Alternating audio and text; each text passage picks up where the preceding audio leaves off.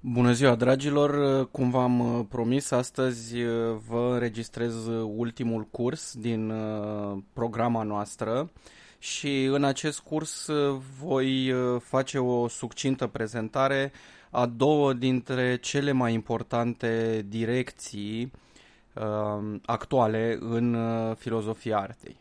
Este vorba despre teoriile instituționale despre artă sau, cum le aveți în curs, teoriile artei din perspectiva analitică, pe de o parte, și pe de altă parte despre pragmatism. Pentru a înțelege însă peisajul filozofiei contemporane, vă reamintesc ceva ce am mai discutat și la seminar și în cursurile anterioare, anume faptul că peisajul contemporan filozofic se împarte în două mari direcții, filozofia continentală și filozofia analitică. Spuneam că, pe de-o parte, filozofia continentală este acel tip de filozofie care pune în centru analiza actelor intenționale de conștiință. Cu alte cuvinte, filozofia continentală se bazează mai degrabă pe analizarea a ceea ce se întâmplă în interiorul conștiinței noastre și a modului în care obiectele sunt formate de această conștiință. Atenție, când vorbesc despre obiecte în acest context, vorbesc despre construcții ale conștiinței, nu despre lucruri exterioare conștiinței. E bine, ca reprezentant al acestei direcții de filozofie continentală, îl avem pe Martin Heidegger, filozoful despre care ați auzit atât la seminar, în textele de seminar, cât și în unul dintre cursurile anterioare susținute de colegul meu, Dragoș Grusea. E bine,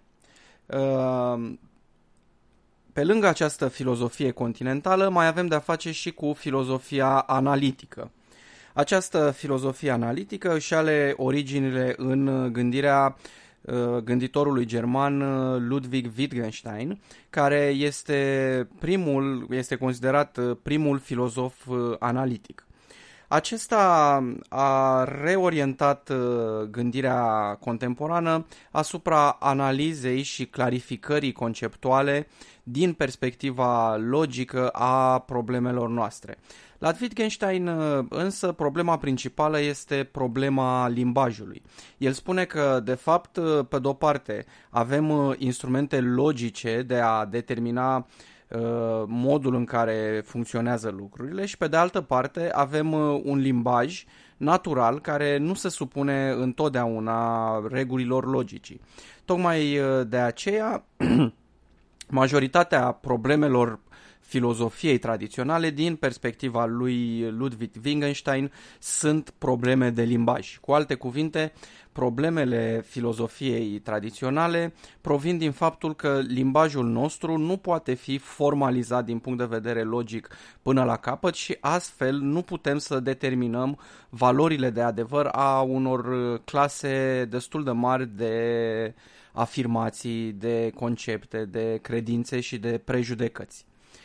În această lume a filozofiei analitice, care de fapt se concentrează asupra modului în care noi vorbim despre lucruri și asupra analizei logice a relațiilor dintre diversele fenomene pe care noi le experimentăm, e bine, spuneam că în peisajul acestei mari direcții, mari orientări a filozofiei contemporane a apărut o grupă de teorii privitoare la artă care se numesc teoriile instituționale ale artei.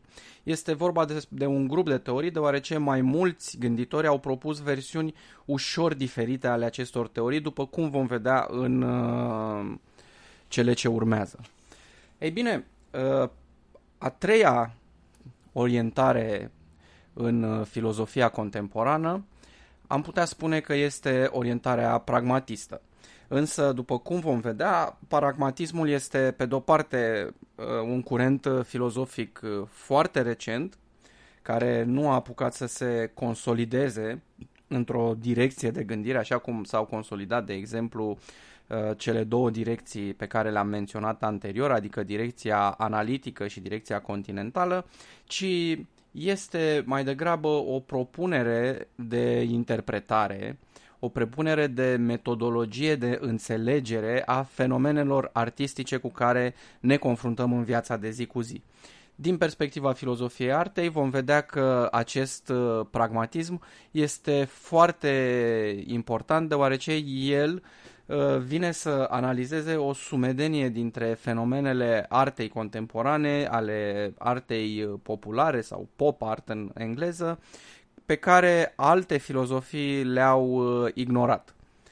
Însă, până atunci să începem cu începutul, anume cu teoria instituțională a artei, teoriile instituționale ale artei și cu locul pe care acestea îl au în cadrul gândirii contemporane.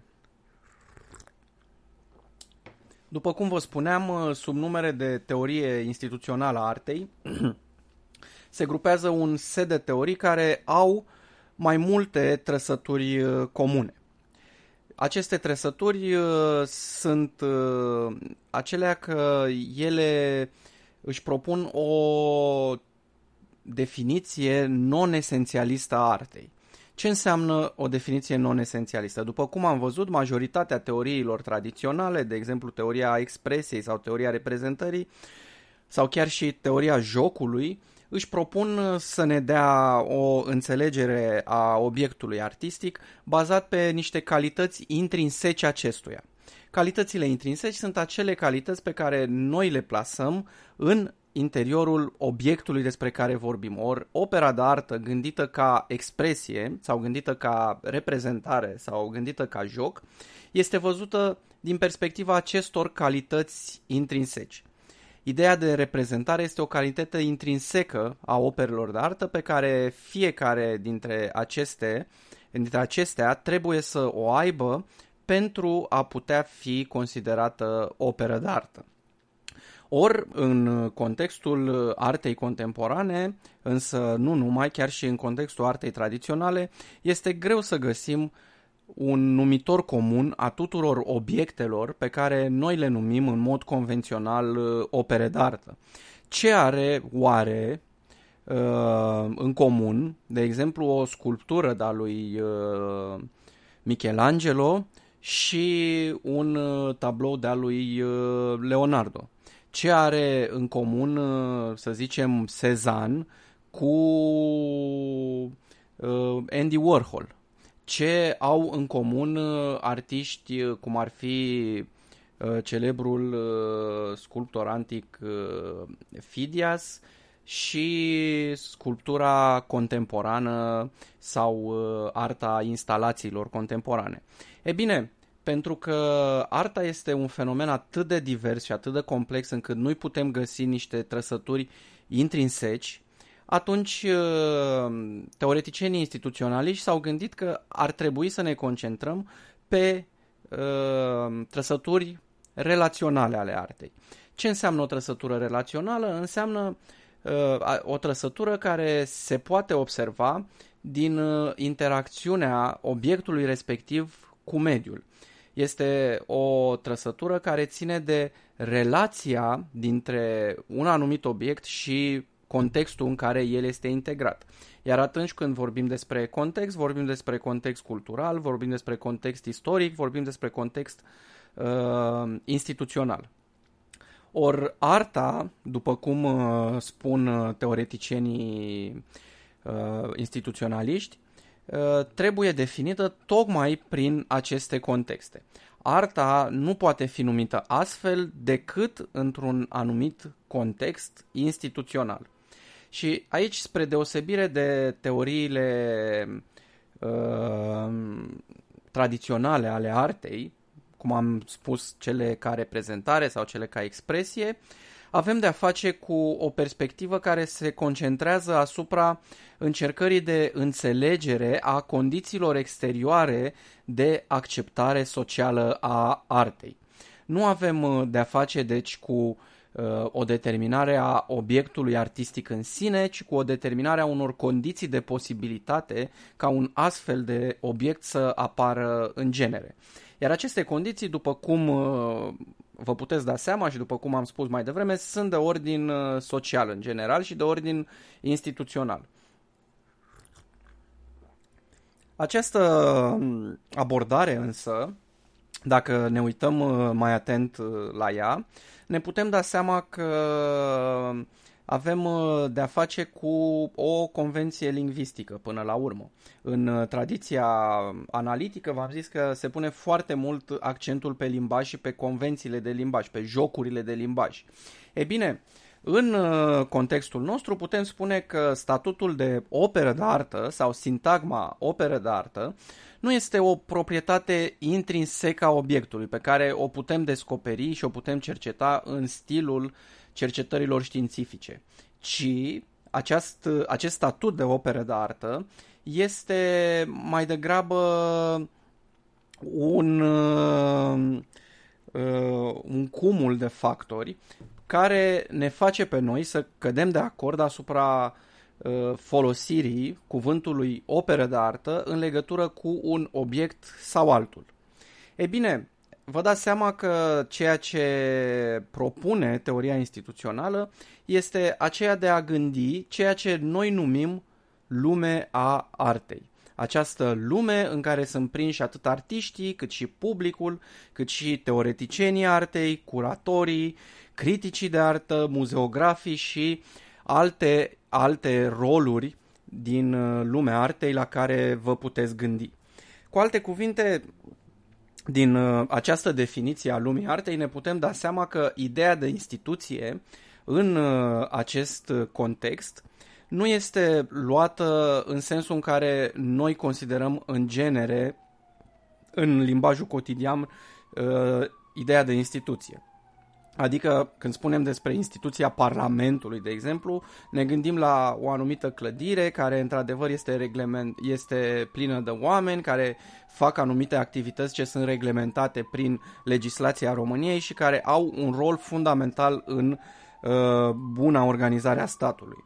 În contextul actual, ideea de instituție are un sens mai larg. Instituție, în sensul în care vorbesc teoreticienii instituționaliști, este de fapt orice formă de organizare socială, fie că este tradusă prin legi formale, fie că este tradusă prin cutume presupuse, în care noi ne dăm acordul asupra unor anumite chestiuni. De exemplu, o astfel de instituție este familia. Deși familia funcționează după niște legi ale statului, ale fiecărui stat în parte, ea are și o sumă de cutume subînțelese. O sumă de cutume care sunt practic rodul acordului între membrii familiei. De fapt, la fel se întâmplă și în lumea artei. Cu toate că arta are mai puține aspecte legal normate decât are familia sau parlamentul în general. Lumea artei sau instituția artei, cum am putea o numi, este de fapt formată dintr-o serie de acorduri tacite între toți oamenii care participă la această lume a artei și care ne dau nouă o cheie de înțelegere a ce înseamnă arta, ce înseamnă o operă de artă și, separat de acest lucru, ce înseamnă o operă de artă bună. Așadar, în peisajul filozofiei contemporane, teoria instituțională este una din cele mai folosite teorii ale artei, tocmai pentru că încearcă să explice acest loc al artei în societate și tocmai de aceea este cea mai citată de filozofi, de teoreticieni și de istorici ai artei și în același timp modul în care valorizarea artei este văzută în această teorie instituțională a artei are foarte mult de a face cu modul în care funcționează astăzi piața artei în sensul de stabilire a cotației de piață a diverselor obiecte artistice. O să ajungem și la acest aspect în partea a doua a cursului. Până atunci însă trebuie să mai vedem odată care este într-un fel locul acestei filozofii în curentul analitic despre care vorbeam mai devreme. Pentru că teoria instituțională a artei este de fapt o teorie care își propune să ne facă să înțelegem cum atribuim noi ideea de operă de artă unor obiecte atât de diferite între ele, cum ar fi, de exemplu, ready-made-urile lui Duchamp și, să zicem, pictura lui Picasso. E bine, tocmai de aceea teoreticienii instituționaliști spun că trebuie să ne concentrăm asupra logicii interne, asupra logicii instituționale a acestei lume a artei, care este considerată a fi, ca să zic așa, sursa acordului nostru asupra a ceea ce numim și a ceea ce nu numim artă. Așadar, să vedem în continuare ce înseamnă această lume a artei, cum este ea formată în gândirea teoreticienilor instituționaliști și cum o putem lega, cum putem lega acest concept de experiența noastră concretă asupra artei, fie că suntem artiști sau teoreticieni ai artei. E bine, trebuie să spunem încă de la început că conceptul de lume a artei,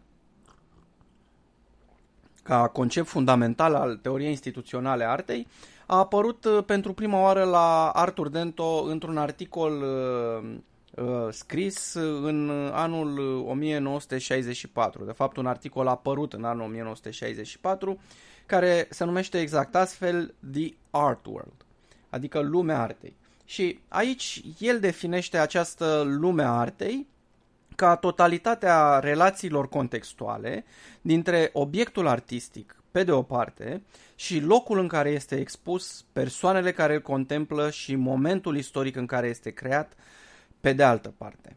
Așadar, puteți să vedeți că această lume a artei este o lume foarte mare.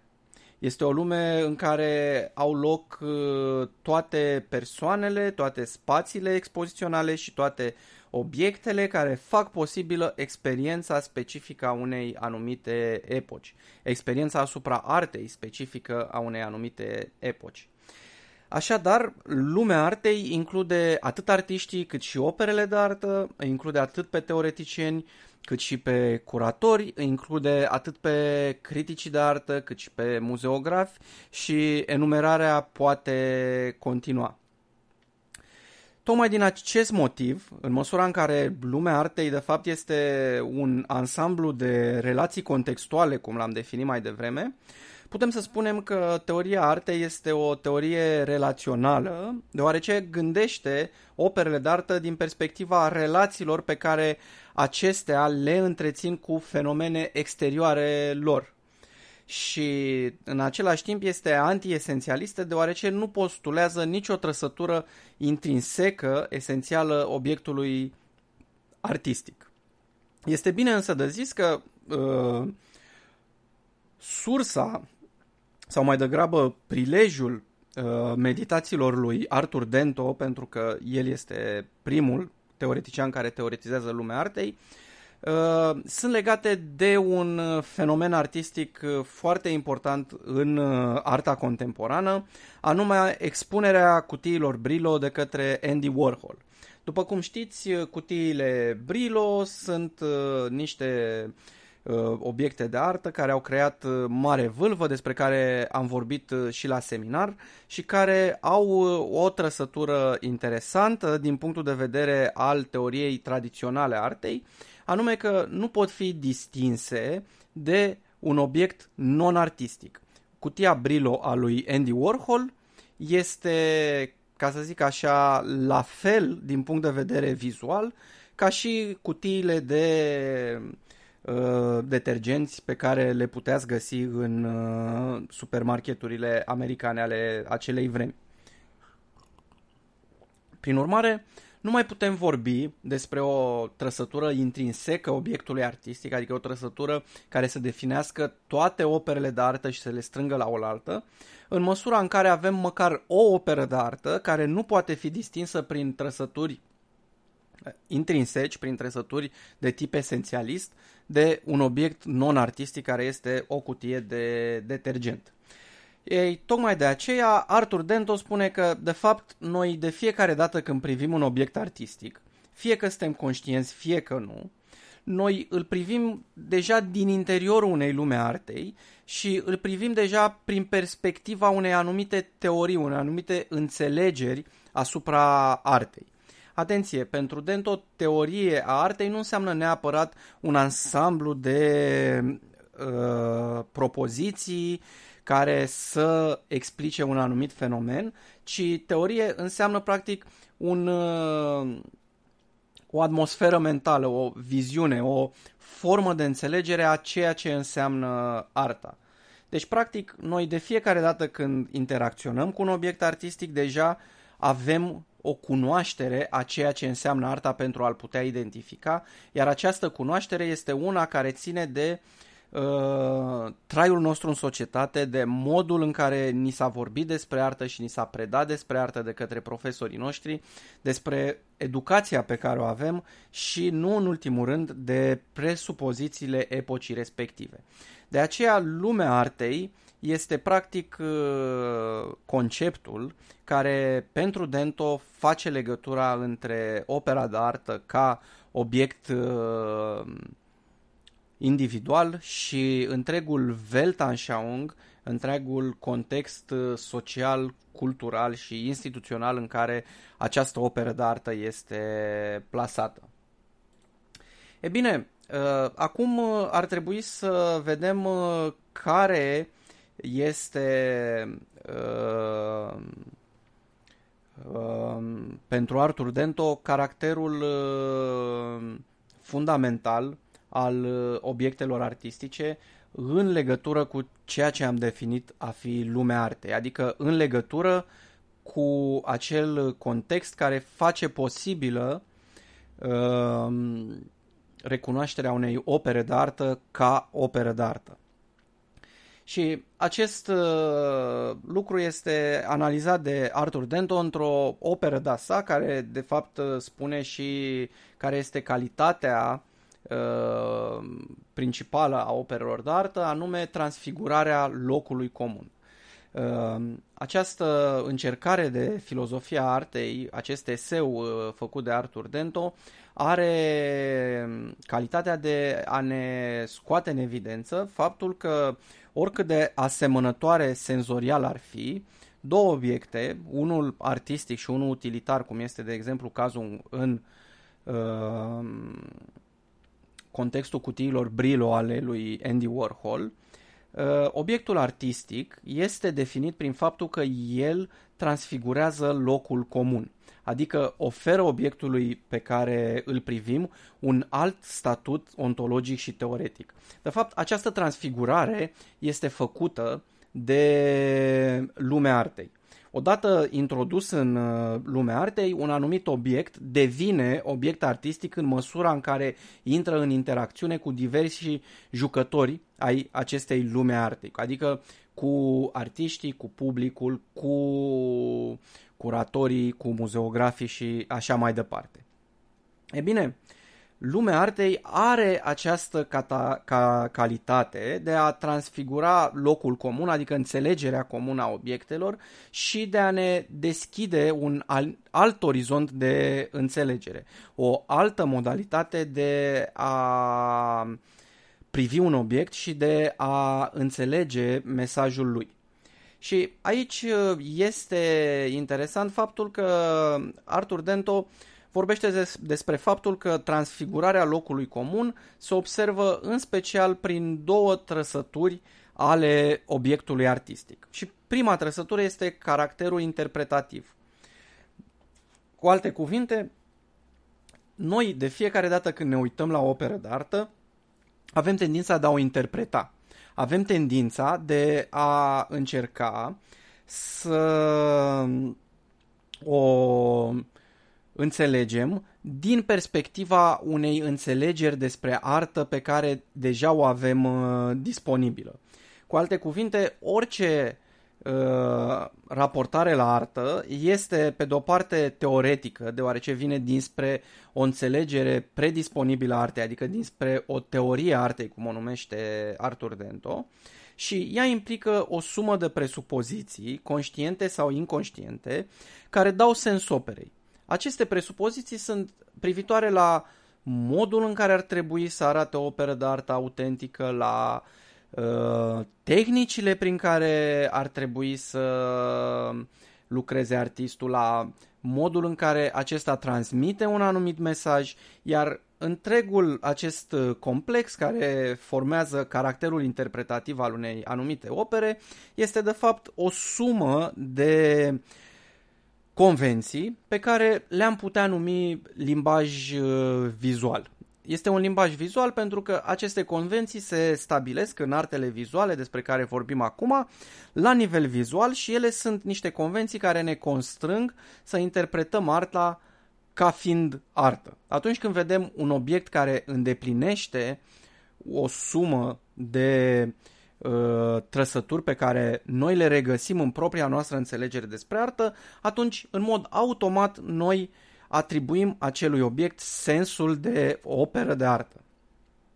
E bine, al doilea caracter pe care îl putem vedea în transfigurarea locului comun care are loc în cazul obiectelor artistice este ceea ce Arthur Dento numește caracter direcțional sau în engleză, pentru că este un cuvânt greu de tradus, aboutness. Cu alte cuvinte, opera de artă trebuie să fie despre ceva, iar nu este lipsită de mesaj, iar nu este destinată utilizării, cum am spune noi. Obiectele utilitare, de exemplu, pixul pe care îl aveți în mână, cartea după care învățați, nu știu, detergentul pe care îl găsiți în supermarketuri, toate aceste obiecte sunt pentru ceva, ele sunt folositoare la ceva. E bine, opera de artă nu este pentru ceva, ci este despre ceva. Opera de artă constituie, cum spun alți teoreticieni instituționaliști, un fel de narațiune istorică tradusă în limbaj vizual. Spre deosebire de obiectele obișnuite, arta trimite către un sens care este dincolo de obiectul artistic ca atare. Noi nu ne uităm efectiv la pânza vopsită sau la piatra șlefuită, ci noi ne uităm la subiectul operei de artă care este dincolo de materialul din care este făcut opera de artă. Această indicare a unui sens dincolo de lucrul pe care îl avem în față este ceea ce Arthur Dento numește caracter direcțional. Opera de artă, cum am spus, are o temă și spre deosebire de obiectele obișnuite nu are o utilitate. Tocmai de aceea putem diferenția operele de artă de obiecte obișnuite, chiar dacă este destul de dificil de a defini efectiv o operă de artă, după cum am putut vedea în acest an, pentru că noi anul acesta ne-am ocupat în mod aproape exclusiv cu definirea operei de artă și am văzut câte modalități de definire avem la dispoziție și cât de multe probleme pot fi ridicate de acest fenomen evaziv, inefabil și oarecum misterios care este arta.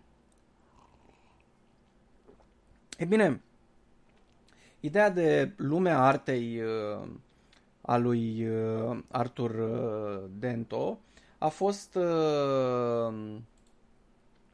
a fost preluată și dezvoltată de către George Dickey în teoria propriu-zis instituțională a artei, în prima formă teoretică care își propune să explice care sunt mecanismele intime, mecanismele interne prin care lumea artei funcționează. Ca să fie clar, Arthur Dento a observat faptul că de fiecare dată când noi privim un obiect artistic, noi de fapt avem acces la lumea artei printr-o anumită înțelegere și în același timp noi ne poziționăm în fața obiectului respectiv în moduri diferite în funcție de rolul pe care îl avem în această lume artei. Într-un fel se poziționează un teoretician și în alt fel se poziționează un artist. E bine, George Dickey încearcă să reinterpreteze această idee de lume artei cu privire la mecanismele prin care această lume artei funcționează și mecanismele prin care unui obiect în genere îi este atribuit sau îi poate fi atribuit un sens artistic, îi poate fi atribuit statutul de operă de artă. E bine, preluând acest concept de lume artei de la Arthur Dento, George Dickey dezvoltă o teorie completă privitoare la funcționarea lumei artei, în care ideea centrală este aceea că niciun obiect nu este, prin simpla sa producere, operă de artă. Cu alte cuvinte, acest obiect produs, acest artefact, cum l-am putea numi, trebuie să dobândească acceptarea lumii artei și astfel să devină propriu-zis o operă de artă. Cu alte cuvinte, opera de artă este un statut care este acordat de această lume artei unui anumit obiect, însă niciun obiect în sine, înainte de a intra în acest circuit al lumii artei, nu poate fi considerat ca operă de artă. Deci, repet, opera de artă nu este ceva intrinsec obiectului, să zic intenția autorului sau intenția de comunicare prin reprezentare sau prin expresie și așa mai departe, ci o operă de artă este opera de artă numai în măsura în care lumea artei spune că este operă de artă.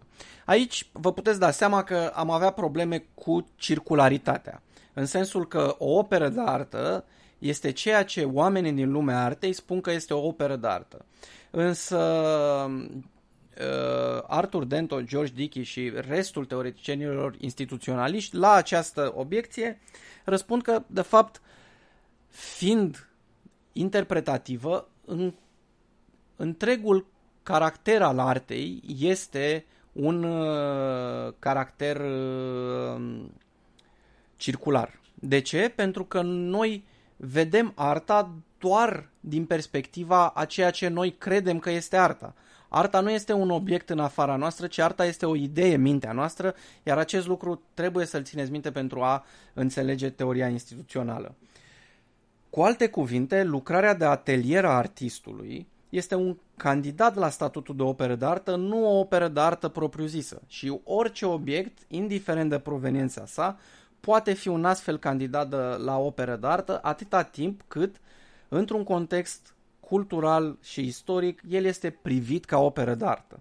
Și ca să înțelegeți această idee, ar trebui să vă dau un exemplu al unei forme de artă specifică vremurilor noastre, anume specifică artei postmoderne sau contemporane, anume arta ready-made. Ce este special la această artă este faptul că ea apare într-un context istoric și cultural care a permis asimilarea ei în lumea artei. Gândiți-vă, și aceasta este o încercare, un experiment mental pe care l-am mai făcut în cursurile noastre. Încercați-vă să vă gândiți, de exemplu, la ce s-ar fi întâmplat dacă un artist renascentist ar fi venit cu ideea de ready-made, cum a venit Duchamp. Credeți că ar fi fost acceptat în lumea artei din acea perioadă, care era dominată de artiști precum Michelangelo și Leonardo sau Dürer în alt context cultural? Credeți că ar fi fost atât de mult apreciată cum a fost ea apreciată de oamenii secolului 20? Nu, pentru că în vremea respectivă exista o altă lume a artei, ar spune Arthur Dento și George Dickey. Ar fi existat alte presupoziții despre artă, ar fi existat o altă teorie a artei, o altă viziune despre ce ar trebui să însemne arta și tocmai aceste elemente fac ca ceea ce noi numim astăzi artă, în ipostaza sa de ready-made, pur și simplu să nu fi fost considerată artă niciodată dacă ar fi apărut în Renaștere. De altfel, între noi fie spus, chiar și în contextul contemporan există mulți oameni, în special dintre cei care nu au urmat o educație artistică instituțională, însă și oameni care au urmat o facultate de arte. Spuneam că dacă ne uităm la modul în care acești oameni gândesc arta, vom vedea că nici astăzi ready-made-urile nu sunt considerate pe deplin artă de toată lumea. Și asta tocmai pentru că convențiile după care lumea artei funcționează nu sunt, ca să zic așa, updatate la zi în mintea fiecăruia dintre noi. Mulți dintre oamenii care constituie publicul larg și care nu au neapărat interese specializate în domeniul artei, încă consideră arta a fi ceva de genul artei moderne sau chiar și mai în spate a artei renascentiste. E bine, cu o asemenea teorie despre artă nu se poate intra în lumea actuală a artei, care este formată, v-am zis, din acei indivizi care au calitatea de a înțelege convențiile, limbajul artei, așa cum se manifestă el sau ele, dacă ne referim la limbaj sau la convenții, în actualitate. E bine, lumea artei ca instituție, de fapt, se referă în ceea ce numește George Dickey ca o formă de organizare istorică a raporturilor sociale potrivit unor norme și practici stabilite de comun acord între membrii unei societăți și în mod implicit sau explicit și care are puterea de a reglementa toate fenomenele legate de un anumit domeniu. Și din această definiție putem trage o serie de consecințe pe care vi le-am pus și în PowerPoint-ul de la mine de pe site.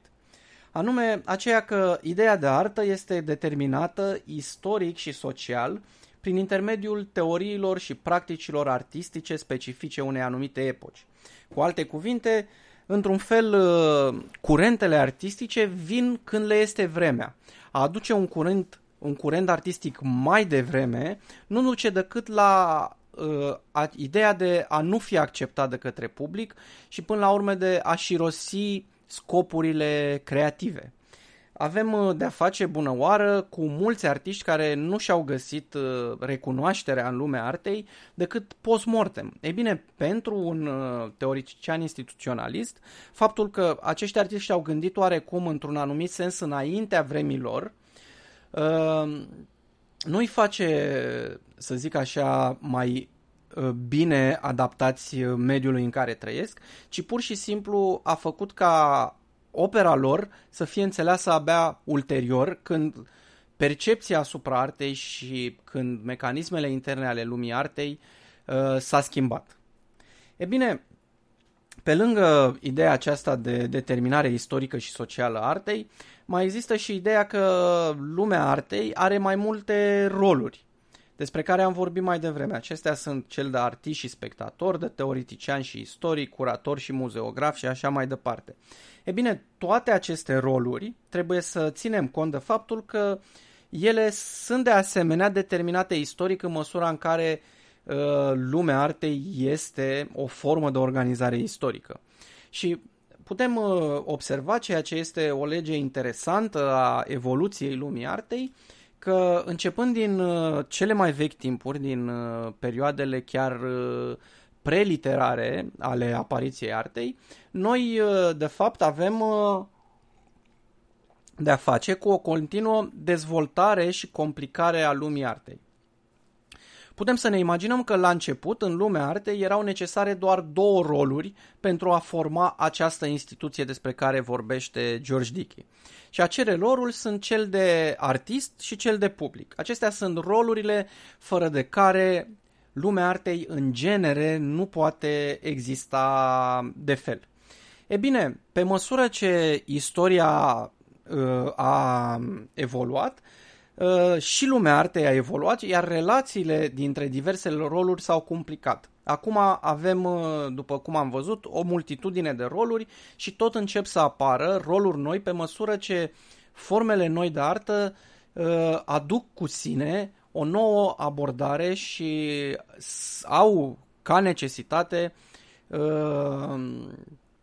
lărgirea și diversificarea acestei lume artei gândită ca instituție de organizare istorică a raporturilor sociale care definesc operele de artă în cultura noastră.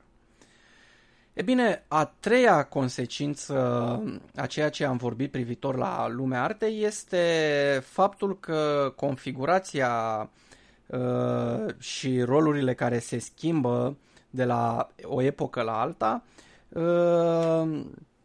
deși sunt diverse, deși avem de-a face cu o dinamică a acestei lume a artei, avem totuși două roluri necesare, fără de care nu s-ar putea vorbi despre artă, și acestea sunt rolurile primordiale prin care s-a organizat lumea artei, anume roluri de artist, pe de o parte, și cel de spectator pe de cealaltă parte.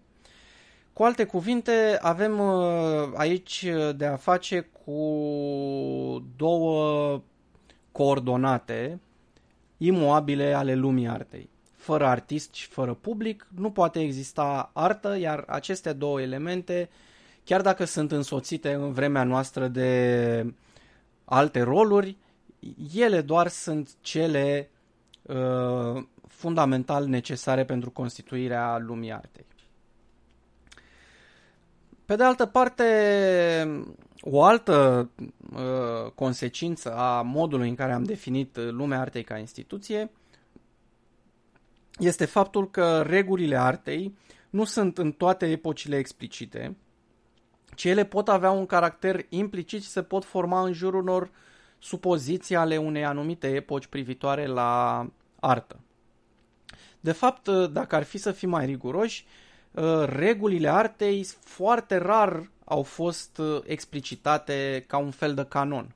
Putem vorbi, cred eu, doar în evul mediu despre un canon propriu-zis al artei și în rest nu avem de-a face decât cu niște reguli tacite și poate și în antichitate avem de-a face cu un canon care definește niște reguli ale artei, însă ulterior avem de-a face mai degrabă cu niște presupoziții tacite, cu niște acorduri între diversele roluri ale celor care funcționează în lumea artei, astfel încât de cele mai multe ori procesul prin care un lucru este considerat operă de artă nu este atât de transparent pe cât ne-am dori. E bine, trecând peste acest preambul, vă propun să trecem la variantele teoriei instituționale ale artei formulate de George Dickey și avem de-a face cu mai multe variante pentru că această teorie a fost supusă unor ample dezbateri și, după cum probabil oricine s-ar fi așteptat, a suferit de-a lungul timpului mai multe modificări, însă aceste modificări nu trebuie văzute ca atingând, să zic așa, esența teoriei instituționale a artei, ci ele sunt mai degrabă retușuri aduse unei teorii foarte puternice venite de pe urma unor obiecții care puteau fi înlăturate destul de ușor fără a afecta ideea centrală a teoriei instituționale, anume că statutul de operă de artă este acordat unui artefact de lumea artei și că această lume artei este o instituție culturală, socială și istorică. E bine, prima variantă a acestei teorii instituționale a lui George Dickey a fost definită în articolul său Defining Art, care a fost publicat în anul 1969, deci la scurt timp după ce George Dickey propunea ideea de lumea artei. Mai ține minte că George Dickey a propus această teorie despre artă într-un Arthur Dento a propus ideea de lumea artei într-un articol din 1964, iar deja George Dickey în articolul său din 1969 definea teoria instituțională și prin intermediul ei arta în felul următor. Și aici este un citat. Dickey spune: o operă de artă în sensul descriptiv este 1. Un artefact, 2. Căruia o societate sau un anumit subgrup al unei societăți i-a conferit statutul de candidat pentru apreciere. Deci opera de artă este în esență un candidat pentru apreciere, iar acest statut este acordat în interiorul lumii artei de către o societate sau de către un subgrup al unei societăți. E bine, problema cu această variantă este că ea este, pe lângă faptul că este vagă, nu definește cum funcționează de fapt această lume artei. Ea se spune doar de faptul că operei de artă este atribuit un statut de candidat la apreciere, însă nu ni se spune cum, de către cine și care este dinamica acestui proces. E bine, tocmai de aceea, la scurt timp după formularea primei teorii instituționale, în anul 1974, George Dickey revine cu o altă versiune, care în esență este similară primeia și sună un pic diferit, eliminând astfel anumite ambiguități din prima teorie. El spune așa: o operă de artă în sensul clasificatoriu, aici vedeți că el renunță, ca să fac o paranteză, renunță la ideea de sens descriptiv. În prima definiție, el spune că opera de artă în sens descriptiv este și o definește după cum am văzut. Aici spune în sens clasificatoriu. Cu alte cuvinte, ceea ce spune Dickey este că lumea artei nu doar descrie o operă de artă, ci clasifică un obiect ca operă de artă. Îi acordă acest statut. E bine, cum spuneam, opera de artă în sens clasificatoriu este un artefact înțeles ca set al aspectelor care i-au conferit statutul de candidat pentru apreciere din partea unor persoane care acționează în numele unei instituții sociale numită lume a artei. Vedeți că deja aici limbajul lui Dickey este mult mai atent și el pleacă de la ideea de operă de artă ca artefact, care este supus clasificării în interiorul lumii artei, în interiorul acestei instituții. Însă, de data asta se concentrează asupra aspectelor care au oferit operei de artă statutul de candidat. Dacă este să comparăm cu prima versiune care spune că pur și simplu opera de artă este un artefact care o societate sau un anumit grup al unei societăți a oferit statutul de candidat pentru opere de artă, putem vedea modul în care această a doua variantă a teoriei instituționale dezvoltă prima variantă. E bine, aceste două variante luate la oaltă, pentru că ele nu schimbă foarte drastic lucrurile în ceea ce privește definirea artei, au fost numite varianta inițială a teoriei instituționale și sunt supuse anumitor critici privitoare la modul în care are loc conferirea efectivă a statutului de candidat pentru apreciere. Este vorba de o jurizare, avem un tribunal al artei care acordă acest statut. E vorba de un proces istoric care, de exemplu, ne arată că noi tindem să considerăm opere de artă obiecte care se aseamănă cu opere de artă pe care le cunoaștem din trecut, sau cum are loc mai exact această acordare de statut de candidat la aprecierea unei opere de artă. E bine, ca să rezolve o mare parte din aceste obiecții care erau atribuite, George Dickey avansează în cartea sa The Art Circle, apărută prin 1984, el avansează o formă îmbunătățită a teoriei instituționale care a devenit de fapt forma canonică a acestei teorii. Deci aceasta este, dacă vreți, teoria pe care o puteți învăța și care a rămas în esență una dintre cele mai folosite teorii chiar și la ora actuală în lumea artei. Dickey spune în felul următor: statutul de operă de artă nu este conferit de o anumită autoritate, adică de un anumit om, de un tribunal, ca să zic așa, al artei, care definește ce este artă și ce nu, ci rezultă din situarea operei de artă într-un sistem de relații, după cum urmează. Iarăși avem de-a face cu o definire relațională. 1. Opera de artă este un artefact creat pentru a fi prezentat publicului lumii artei. Intenția artistului este aceea de a-l prezenta și de a-l supune aprecierii sau, din contră, criticilor aduse de către oamenii din lumea artei, de către public în general. Artistul este persoana care participă în mod conștient la facerea unui lucrări de artă. Deci, cu alte cuvinte, opera de artă este legată în mod intrinsec de artist, deoarece artistul este cel care produce în mod conștient opera de artă și nu în mod accidental. Aici este o discuție interesantă în care nu o să avem foarte mult timp să intrăm, dar pe care am atins-o la seminar, anume aceea ce se întâmplă în cazul în care avem de-a face cu artă non-intențională.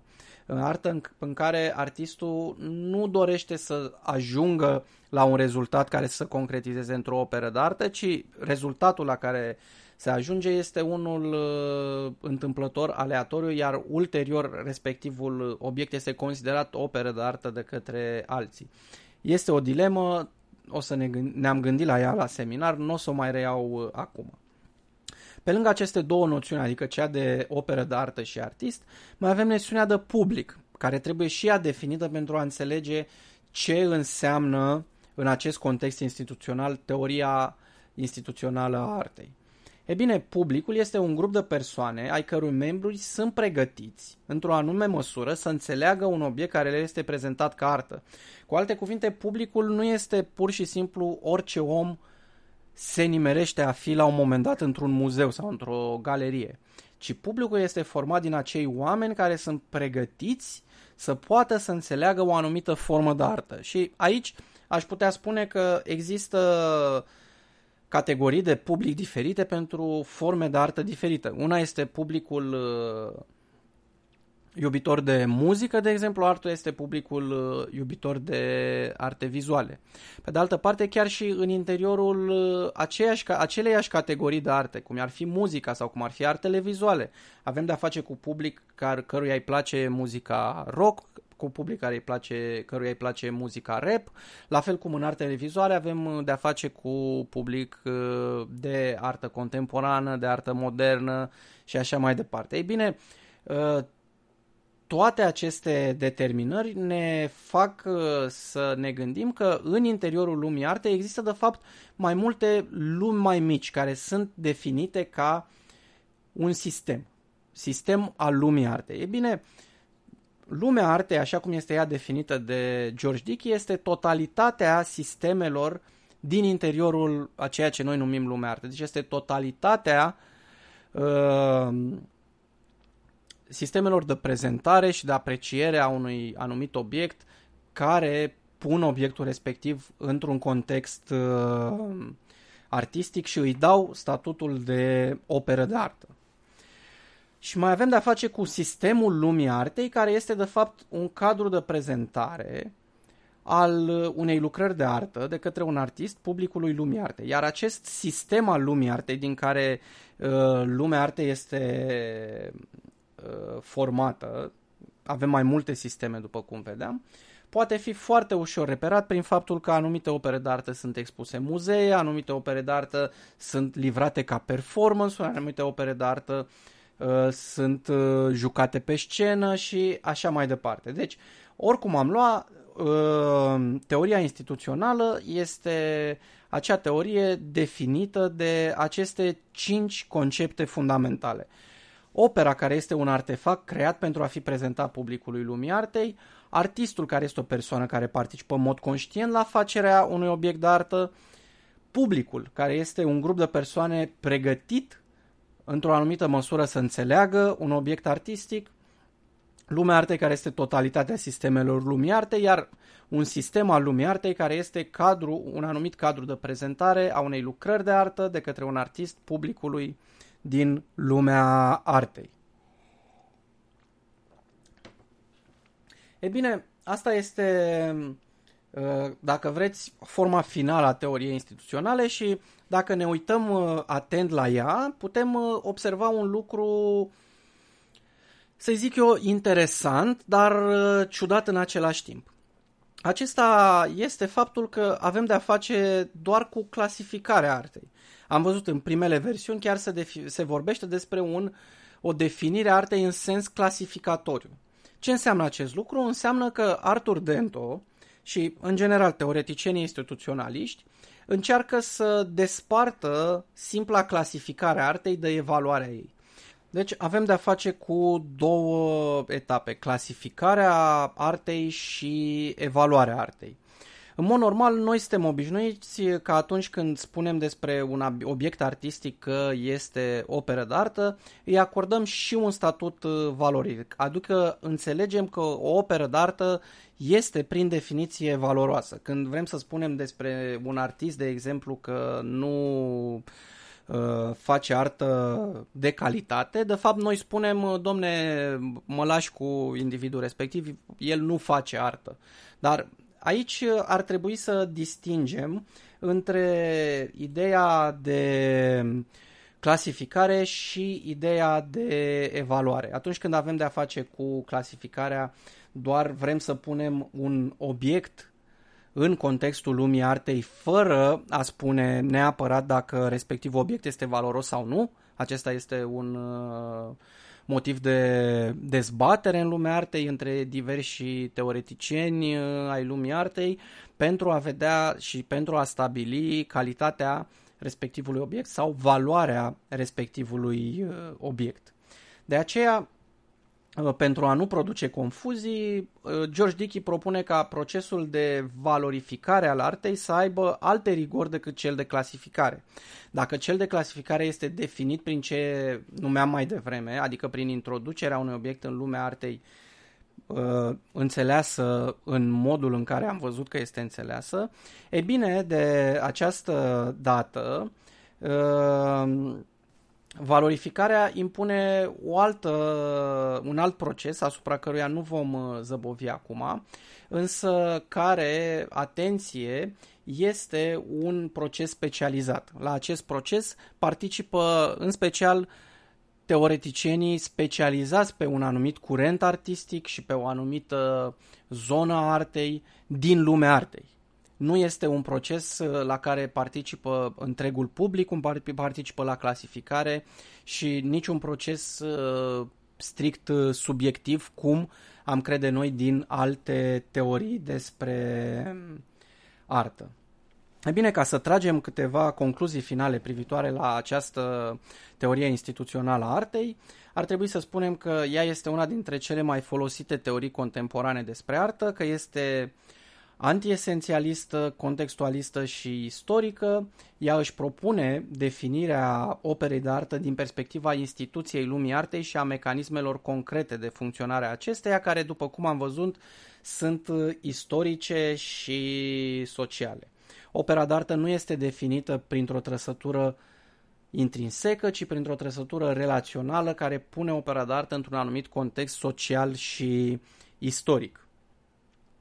Conform teoriei instituționale a artei, niciun obiect nu-și dobândește statutul de operă de artă prin producere, ci abia prin acceptare a sa în lumea artei și el este doar un candidat la statutul de operă de artă sau un candidat, ca să zic așa, la aprecierea publicului. În teoria instituțională a artei, și asta este ultima concluzie pe care vreau să vă subliniez, procesul de clasificare al operei de artă este ferm distins de procesul de evaluare, motiv pentru care el este tratat într-un mod separat și ca un capitol special al filozofiei instituționale a artei.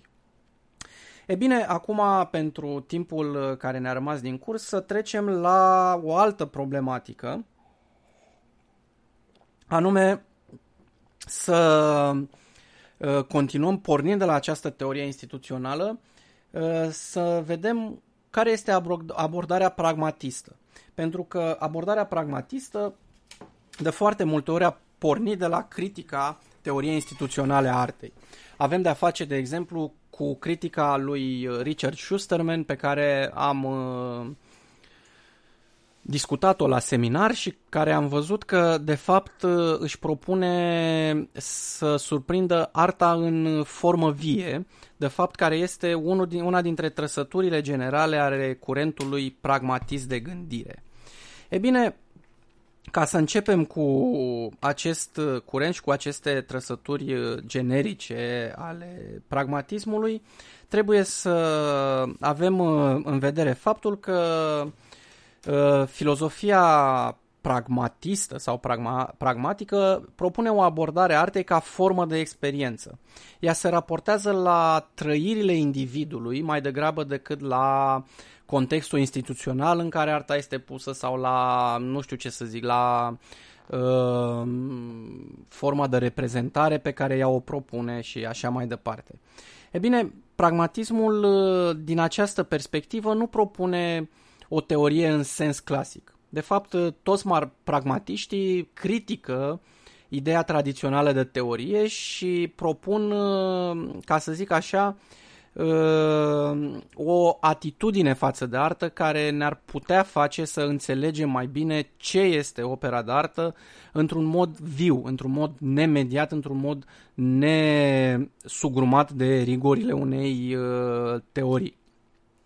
Din această perspectivă, pragmatiștii observă o anumită comportare ciudată pe care noi o avem față de lucruri.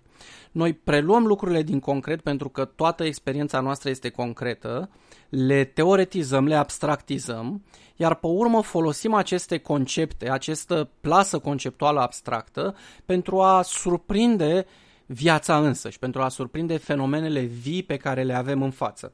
Dar, după cum probabil ne putem da seama, teoria, prin abstractizare, pierde anumite aspecte ale artei în formă vie, cum spun pragmatiștii. Tocmai de aceea, pragmatismul își propune o întoarcere la experiența concretă a artei și o renunțare la teoriile a priori despre artă. La teoriile gândite ca un sistem de enunțuri coerente despre un anumit domeniu care fac inteligibil domeniul respectiv. Ei spun că, de fapt, tot acest ocol prin teorie este redundant în măsura în care noi avem la început acces la experiența concretă, o teoretizăm, o abstractizăm, tocmai pentru că abstractizarea să o aplicăm din nou asupra experienței. Ori ei spun că, de fapt, pragmatismul este o interpretare a lumii care nu presupune o teorie, tocmai pentru că teoria solidifică opera de artă, nu mai lasă să fie vie, o fosilizează, dacă am putea să ne exprimăm astfel. Tocmai de aceea, în general, pragmatismul respinge ideea de teorie generală și de lege universală, ghidându-se după modul în care o anumită noțiune, cum este în cazul nostru arta, ne influențează la nivel pragmatic, la nivel de acțiune. Și aici, de fapt, ei vizează faptul că regularitățile comportamentului nostru, obișnuințele noastre, toate aceste lucruri care ne fac să ne simțim familiari în lumea noastră, de fapt, ele țin loc de teorie. Și tocmai de aceea ar trebui să ne întoarcem puțin la Kant, care este primul care face distincția dintre practic și pragmatic. Rațiunea practică la Kant este rațiunea liberă care își dă propriile sale scopuri. Rațiunea pragmatică este în același timp rațiunea care acționează, însă prin scopuri oarecum impuse din afară, constrânsă fiind de anumite criterii ale experienței, ca să zic așa. Ei bine, pragmatismul încearcă tocmai o reîntoarcere la această idee de acțiune și de experiență și la faptul că, de fapt, ceea ce noi numim adevăr și ceea ce noi numim credință în general nu este nimic altceva decât o urmare oarecum logică și firească a modalității în care noi acționăm. De fapt, la Peirce, unii dintre primii gânditori pragmatici, apare foarte pregnant această analiză a modului în care noi ne formăm credințele. Iar pentru el există trei modalități în care oamenii în general își formează credință. Prima este numită metoda tenacității sau, cu alte cuvinte, metoda încăpățânării. Sunt unele lucruri asupra cărora ne încăpățânăm să credem că sunt corecte, oricât de multe indicii împotrivă am avea. O altă modalitate de a ne stabili credințele este autoritatea. Această autoritate, ei bine, nu face nimic altceva decât să impună o voință exterioară a unei persoane pe care noi o considerăm expert într-un anumit domeniu asupra noastră. De fapt, atunci când acceptăm autoritatea, noi ne formăm credințe pornind de la ideea că alții au un acces mai bun și mai facil la adevăr decât avem noi. Și alta este metoda a priori, care este prin deducție logică, care este metoda filozofică în genere. E bine, Peirce spune că niciuna dintre aceste metode nu sunt în mod complet demne de a fi folosite în epoca noastră și că avem nevoie de așa numită metodă experimentală, care este de fapt metoda pragmatică pentru el și care este în genere metoda științei. Niciun adevăr nu este, nicio convingere nu este o convingere definitivă, ci ea trebuie pusă la testul experimentului și dacă supraviețuiește, ea are șanse mai mari să fie adevărată, însă niciodată nu putem garanta 100% pentru adevărul unei anumite idei. Ei bine, pe lângă Peirce mai avem un alt gânditor pragmatist, William James, care pune bazele pe care s-a construit mai departe teoria pragmatică a artei și acesta vorbește în special despre gândirea văzută ca flux și despre sentimentul raționalității. El observă că, de fapt, ceea ce noi numim raționalitate este sentimentul de familiaritate pe care îl avem atunci când tragem anumite concluzii, când facem anumite operații logice și așa mai departe. Cu alte cuvinte, raționalitatea nu este ceva intrinsec lucrurilor sau unui lucru sau acțiunilor noastre, ci este un sentiment pe care îl avem tocmai din modul în care noi interacționăm cu lucrul respectiv. Din această perspectivă, o idee nu are valoare de adevăr în afara semnificației sale practice. Cu alte cuvinte, ea nu are valoare de adevăr în afara utilității. Și asta înseamnă că o idee nu este adevărată, ci ea devine adevărată pe măsură ce noi o supunem testului utilității. Iar în această construcție înseamnă că conștiința însăși, adică locul unde apar ideile, sediul ideilor ca atare, este un flux de gândire care este însoțit de un factor de selecție. Și aici noi, în general, alegem ceea ce este necesar întreținere și perpetuării vieții. Este interesant de spus că gânditorii pragmatici, și asta se vede în acest context și o să vedem și la Dewey, la următorul gânditor pe care îl avem în vedere aici, spuneam că gânditorii pragmatiști au fost influențați foarte mult de teoria evoluției. Și acest lucru se observă tocmai din faptul că avem nevoie pentru a ne forma conștiința și a valida ideile de un factor de selecție. Și acest factor de selecție este legat de întreținerea și perpetuarea vieții, exact ca în darwinism.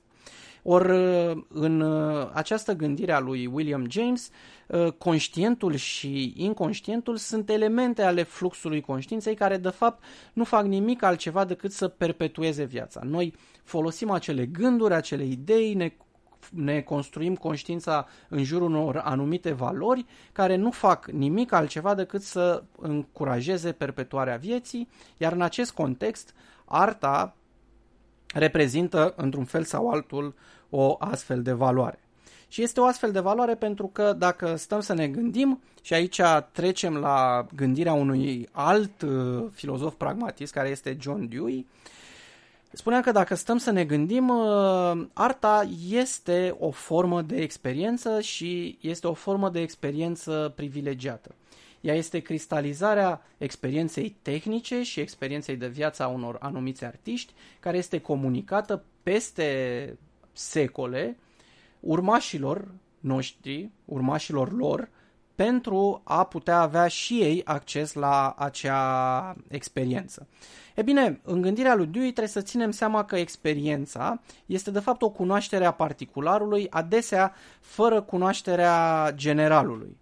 E bine, aceasta înseamnă că, de fapt, noi nu avem neapărat nevoie de o teorie propriu-zisă a artei, ci avem nevoie de o cunoaștere, de o experimentare în mod concret a câtor mai multor obiecte de artă, astfel încât, să zic așa, peisajul nostru mental să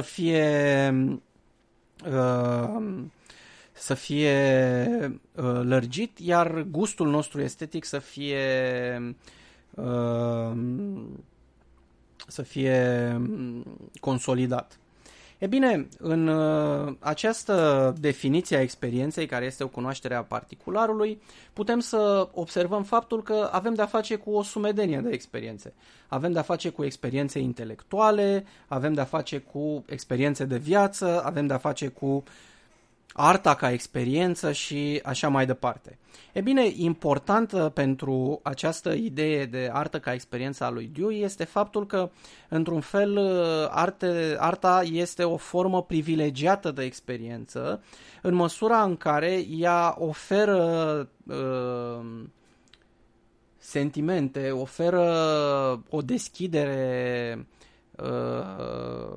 estetică, oferă trăiri estetice, chiar și în cazul în care avem seturi de experiențe care nu sunt legate de artă.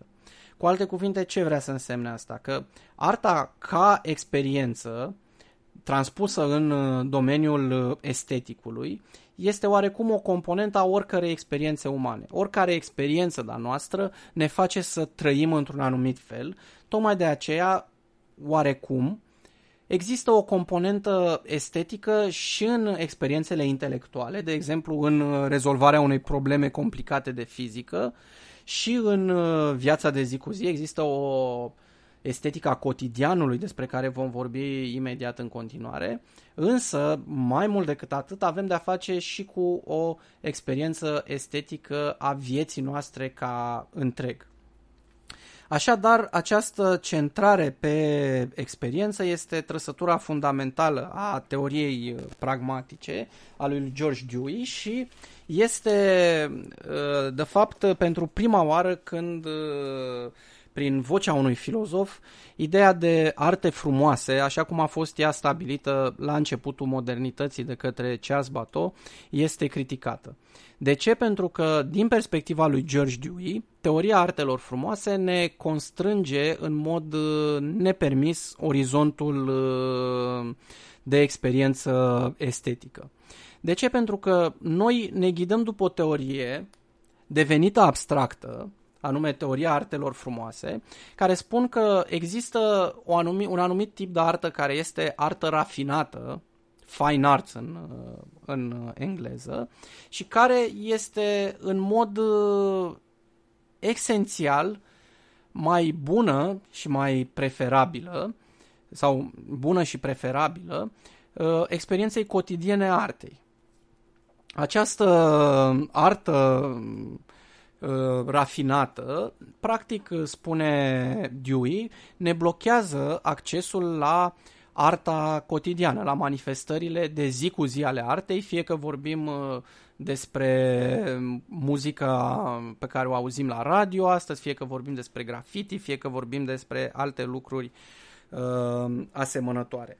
E bine, această critică a teoriei artelor frumoase a dus la Dewey la ideea că formele n-ar trebui să delimităm la nivel teoretic abstract care dintre arte sunt, să zic așa, artă autentică și care dintre arte sunt simple meșteșuguri sau, manifestări non-artistice, ci ar trebui pur și simplu să lăsăm la nivelul concret, pragmatic al experienței, să se decidă care dintre aceste arte ne provoacă o experiență estetică mai bogată și care nu. Care dintre aceste arte sunt mai utile din perspectiva modului în care ne oferă experiență și care nu. Ei bine, tocmai pe urmele lui Dewey continuă cel de-al doilea teoretician al artei din teoria pragmatică, al patrulea gânditor pragmatist pe care îl menționăm în cursul de astăzi, anume Richard Schusterman. Richard Schusterman, care este unul dintre cei mai vocali pragmatiști în viață, care a preluat, de fapt, teoria lui Dewey și elemente din teoria lui James pentru a critica tradiția artistică anterioară și pentru a propune o nouă abordare a artei din perspectivă pragmatistă. Nu o să insist asupra acestor lucruri pentru că această critică a tradiției de definire și de teoretizare a artei am avut-o în textul de seminar pe care l-am discutat săptămânile trecute cu voi.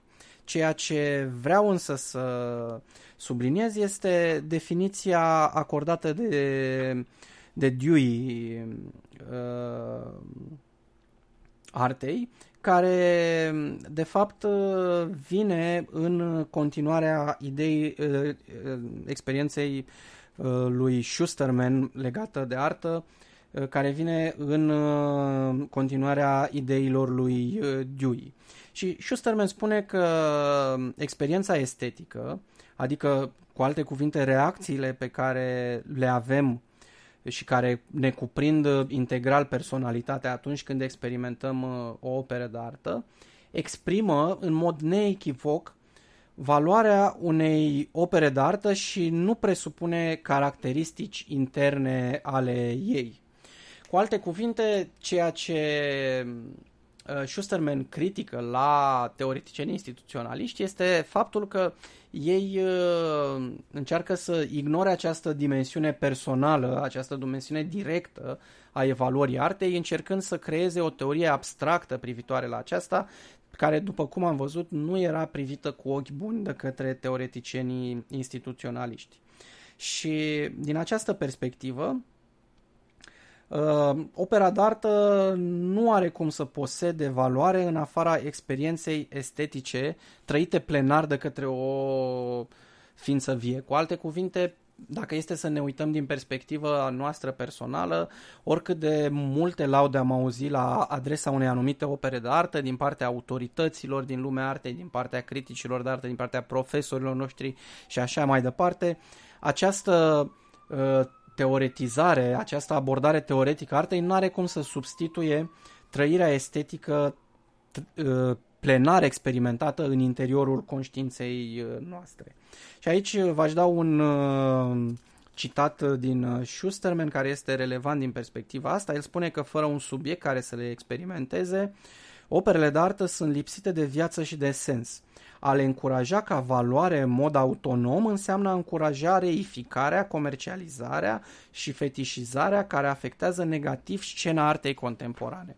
Cu alte cuvinte, dacă începe să ne placă o operă de artă doar pentru că un anumit teoretician vorbește frumos despre ea, noi de fapt ratăm întreaga experiență estetică și ratăm arta în formă vie. Noi avem de-a face cu o artă, însă într-o formă derivată, într-o formă fosilizată, într-o formă închisă într-o anumită teorie și într-un anumit discurs teoretic.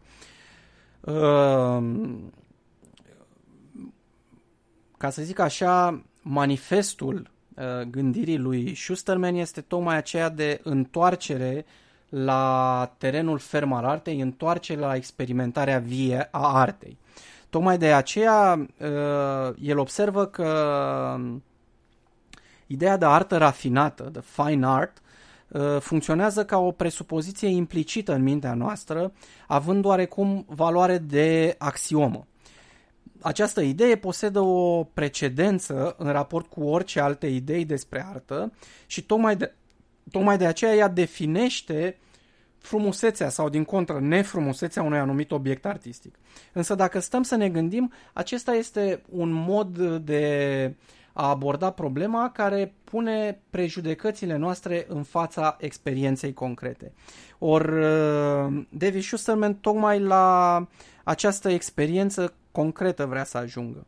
Și el spune că, într-un fel, arta rafinată a devenit un criteriu de evaluare după care judecăm și legitimăm artistic, prin raportare la un anumit tip de plăcere, toate formele de expresie artistică, chiar și cele care nu sunt vizate de această operă, de această artă rafinată.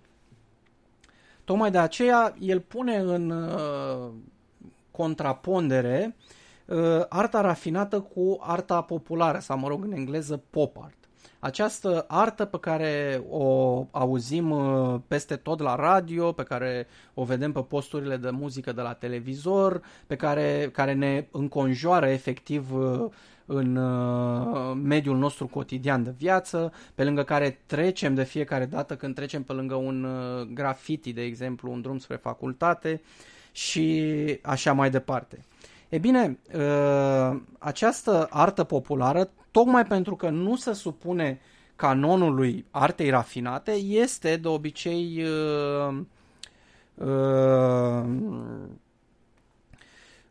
obicei ignorată. Ori manifestul lui Schusterman spune în felul următor: n-ar trebui să renunțăm la arta rafinată, însă ar trebui să integrăm într-un fel în mentalitatea noastră și arta vie, arta cu care avem de-a face în mod nemediat, aici și acum, într-un anumit context istoric și care nu intră în teoria instituțională a artei. Și el spune clar, proiectul estetic pragmatist nu constă în abolirea instituției artei, ci în transformarea acestuia. Putem spune, adoptând metafora lui Dewey, și aici Schusterman face trimitere la John Dewey, la celălalt filozof pragmatist care a vorbit despre artă, că scopul nu este deci spuneam că putem să spune, adoptând metafora lui George Dewey, că scopul nu este de a închide și a distruge muzeele artei, ci de a le deschide și de a le lărgi. Ce vrea să spună asta? El vrea să spună cu asta, Schusterman vrea să spună că muzeele noastre, în măsura în care tezaurizează arta, ne impun și un anumit canon artistic. Muzeele, practic, dau un canon despre ce înseamnă arta cultă, arta bună, arta care merită păstrată. Problema este că majoritatea acestor muzee au fost făcute în epoca postcolonialistă și includ opere de artă care au fost luate prin rapt, prin furt efectiv, din diversele colonii ale marilor puteri coloniale europene, ale Franței, ale Spaniei, ale Angliei și ale Portugaliei. Ei bine, aceste muzee, spune Dewey, de multe ori ne blochează accesul viu la artă, tocmai pentru că ele expun niște obiecte care de multe ori în contextul lor inițial nu erau văzute ca fiind obiecte artistice, erau pur și simplu obiecte de cult și care sunt scoase din contextul lor. Am văzut că atât pentru pragmatiști cât și pentru teoreticieni instituționaliști, contextul este foarte important. A scoate arta din contextul ei înseamnă pentru un pragmatist a omorî arta, a o fosiliza, a nu mai putea avea acces la experiența vie a acelei arte. Una este, de exemplu, o statuie a lui Atena, de exemplu, pusă în mijlocul unui templu grecesc și alta este aceeași statuie pusă într-un muzeu din Londra, de exemplu. E bine, tocmai de aceea spune Schusterman, am face bine nu neapărat nu să alungăm arta rafinată, pentru că arta rafinată are o valoare inestimabilă pentru cultura noastră, însă să deschidem muzeele și către alte forme de artă care sunt vii în cultura noastră și care nu ne impun tot felul de prejudecăți. De ce spun prejudecăți? Pentru că dacă este să ne uităm cum este privită arta populară, pop art-ul, din perspectiva artei rafinate, vom vedea un set de prejudecăți care includ și faptul că de fapt nu avem de a face în cazul artei populare cu artă propriu-zisă, ci ea este o formă de artă comercială care este făcută strict pentru profit, tocmai de aceea este o artă surogat care este făcută de oameni care nu au nici calitatea artistică, nici calitatea morală de a face astfel de opere de artă. Mai mult decât atât, arta populară este oarecum un fenomen golănesc care intră în conflict cu establishmentul artistic și de asemenea că arta populară este legată de simțurile elementare și că ea este efemeră și că nu produce valori ale culturii, cum a produs arta greacă, de exemplu, ci produce doar un amuzament de moment. Ea este, pe scurt, o artă entertainment, nu o artă văzută ca formă de cultură. E bine, toate aceste prejudecăți, spune Schusterman, care contestă fără îndoială arta populară și valoarea artei populare, pun la îndoială faptul că arta populară are capacitatea de a transmite mesaje sociale și culturale și chiar morale pozitive, așa cum transmite arta rafinată, de exemplu, și că valoarea ei artistică este sau tinde spre zero, sau cum am citit într-o carte scrisă de Teodor Baconski, dacă nu mă înșel, despre Facebook, era un citat foarte amuzant care zicea că opera că statutul artistic al unui selfie comparat cu un portret este exact statutul artistic al unei instalații de karaoke comparată cu cântecul original. E bine, această prejudecată se poate vedea în modul în care noi judecăm toate formele de artă contemporană. Se poate vedea, de exemplu, în modul în care ne raportăm la muzica hip-hop, muzica rap pe care o analizează Schusterman. Se vede la modul în care ne raportăm la alte trenduri muzicale și la alte trenduri artistice actuale. E bine, pragmatiștii nu spun nimic altceva decât că ar trebui să ascultăm mai atent la aceste forme de artă, să păstrăm acele forme care au într-adevăr valoare culturală, să nu fim surzi la valoarea culturală doar pentru că ele sunt arte populare, arte de masă, și în același timp să ne relaxăm puțin prejudecățile venite dinspre teoria artelor frumoase și despre teoria artelor rafinate, astfel încât să putem democratiza experiența estetică și să putem vedea arta chiar și în locuri unde tradiția nu vede nimic intrinsec artistic. Așadar, acestea fiind spuse, tradiția pragmatistă propune o nouă abordare a artei pe lângă gândirea analitică despre care am vorbit azi și gândirea continentală despre care am vorbit cursurile trecute și astfel completează peisajul actual al gândirii despre artă. Gândirea pragmatistă este, ca să zic așa, ultima cărămidă pusă la edificiul teoriilor despre artă din început care a fost început să se construiască în Renaștere și care la ora actuală încă este în construcție. Care vor fi următoarele cărămizi, încă nu știm. Este posibil ca chiar unii dintre dumneavoastră care se vor orienta spre teoria artei să pună aceste cărămizi în continuare la dispoziția teoreticienilor, însă momentan avem de-a face cu această teorie pragmatistă care propune lărgirea orizontului experienței artistice și gândirea esteticii ca formă, gândirea artei ca experiență vie, nu ca experiență prinsă într-un context muzeal, scoasă din contextul organic în care apare de obicei. Acestea fiind spuse, sper ca cele 7-8 teorii pe care le-am învățat de-a lungul acestui an să vă fie utile în înțelegerea acestui hățiș al lumii artei contemporane, să vă ajute în creația voastră artistică și, de ce nu, să vă elimine anumite prejudecăți pe care fiecare dintre noi le avem privitoare la artă.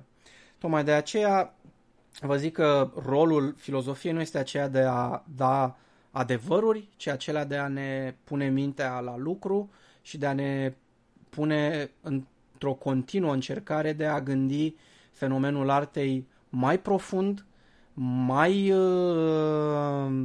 nuanțat și, de ce nu, mai lipsit de prejudecăți.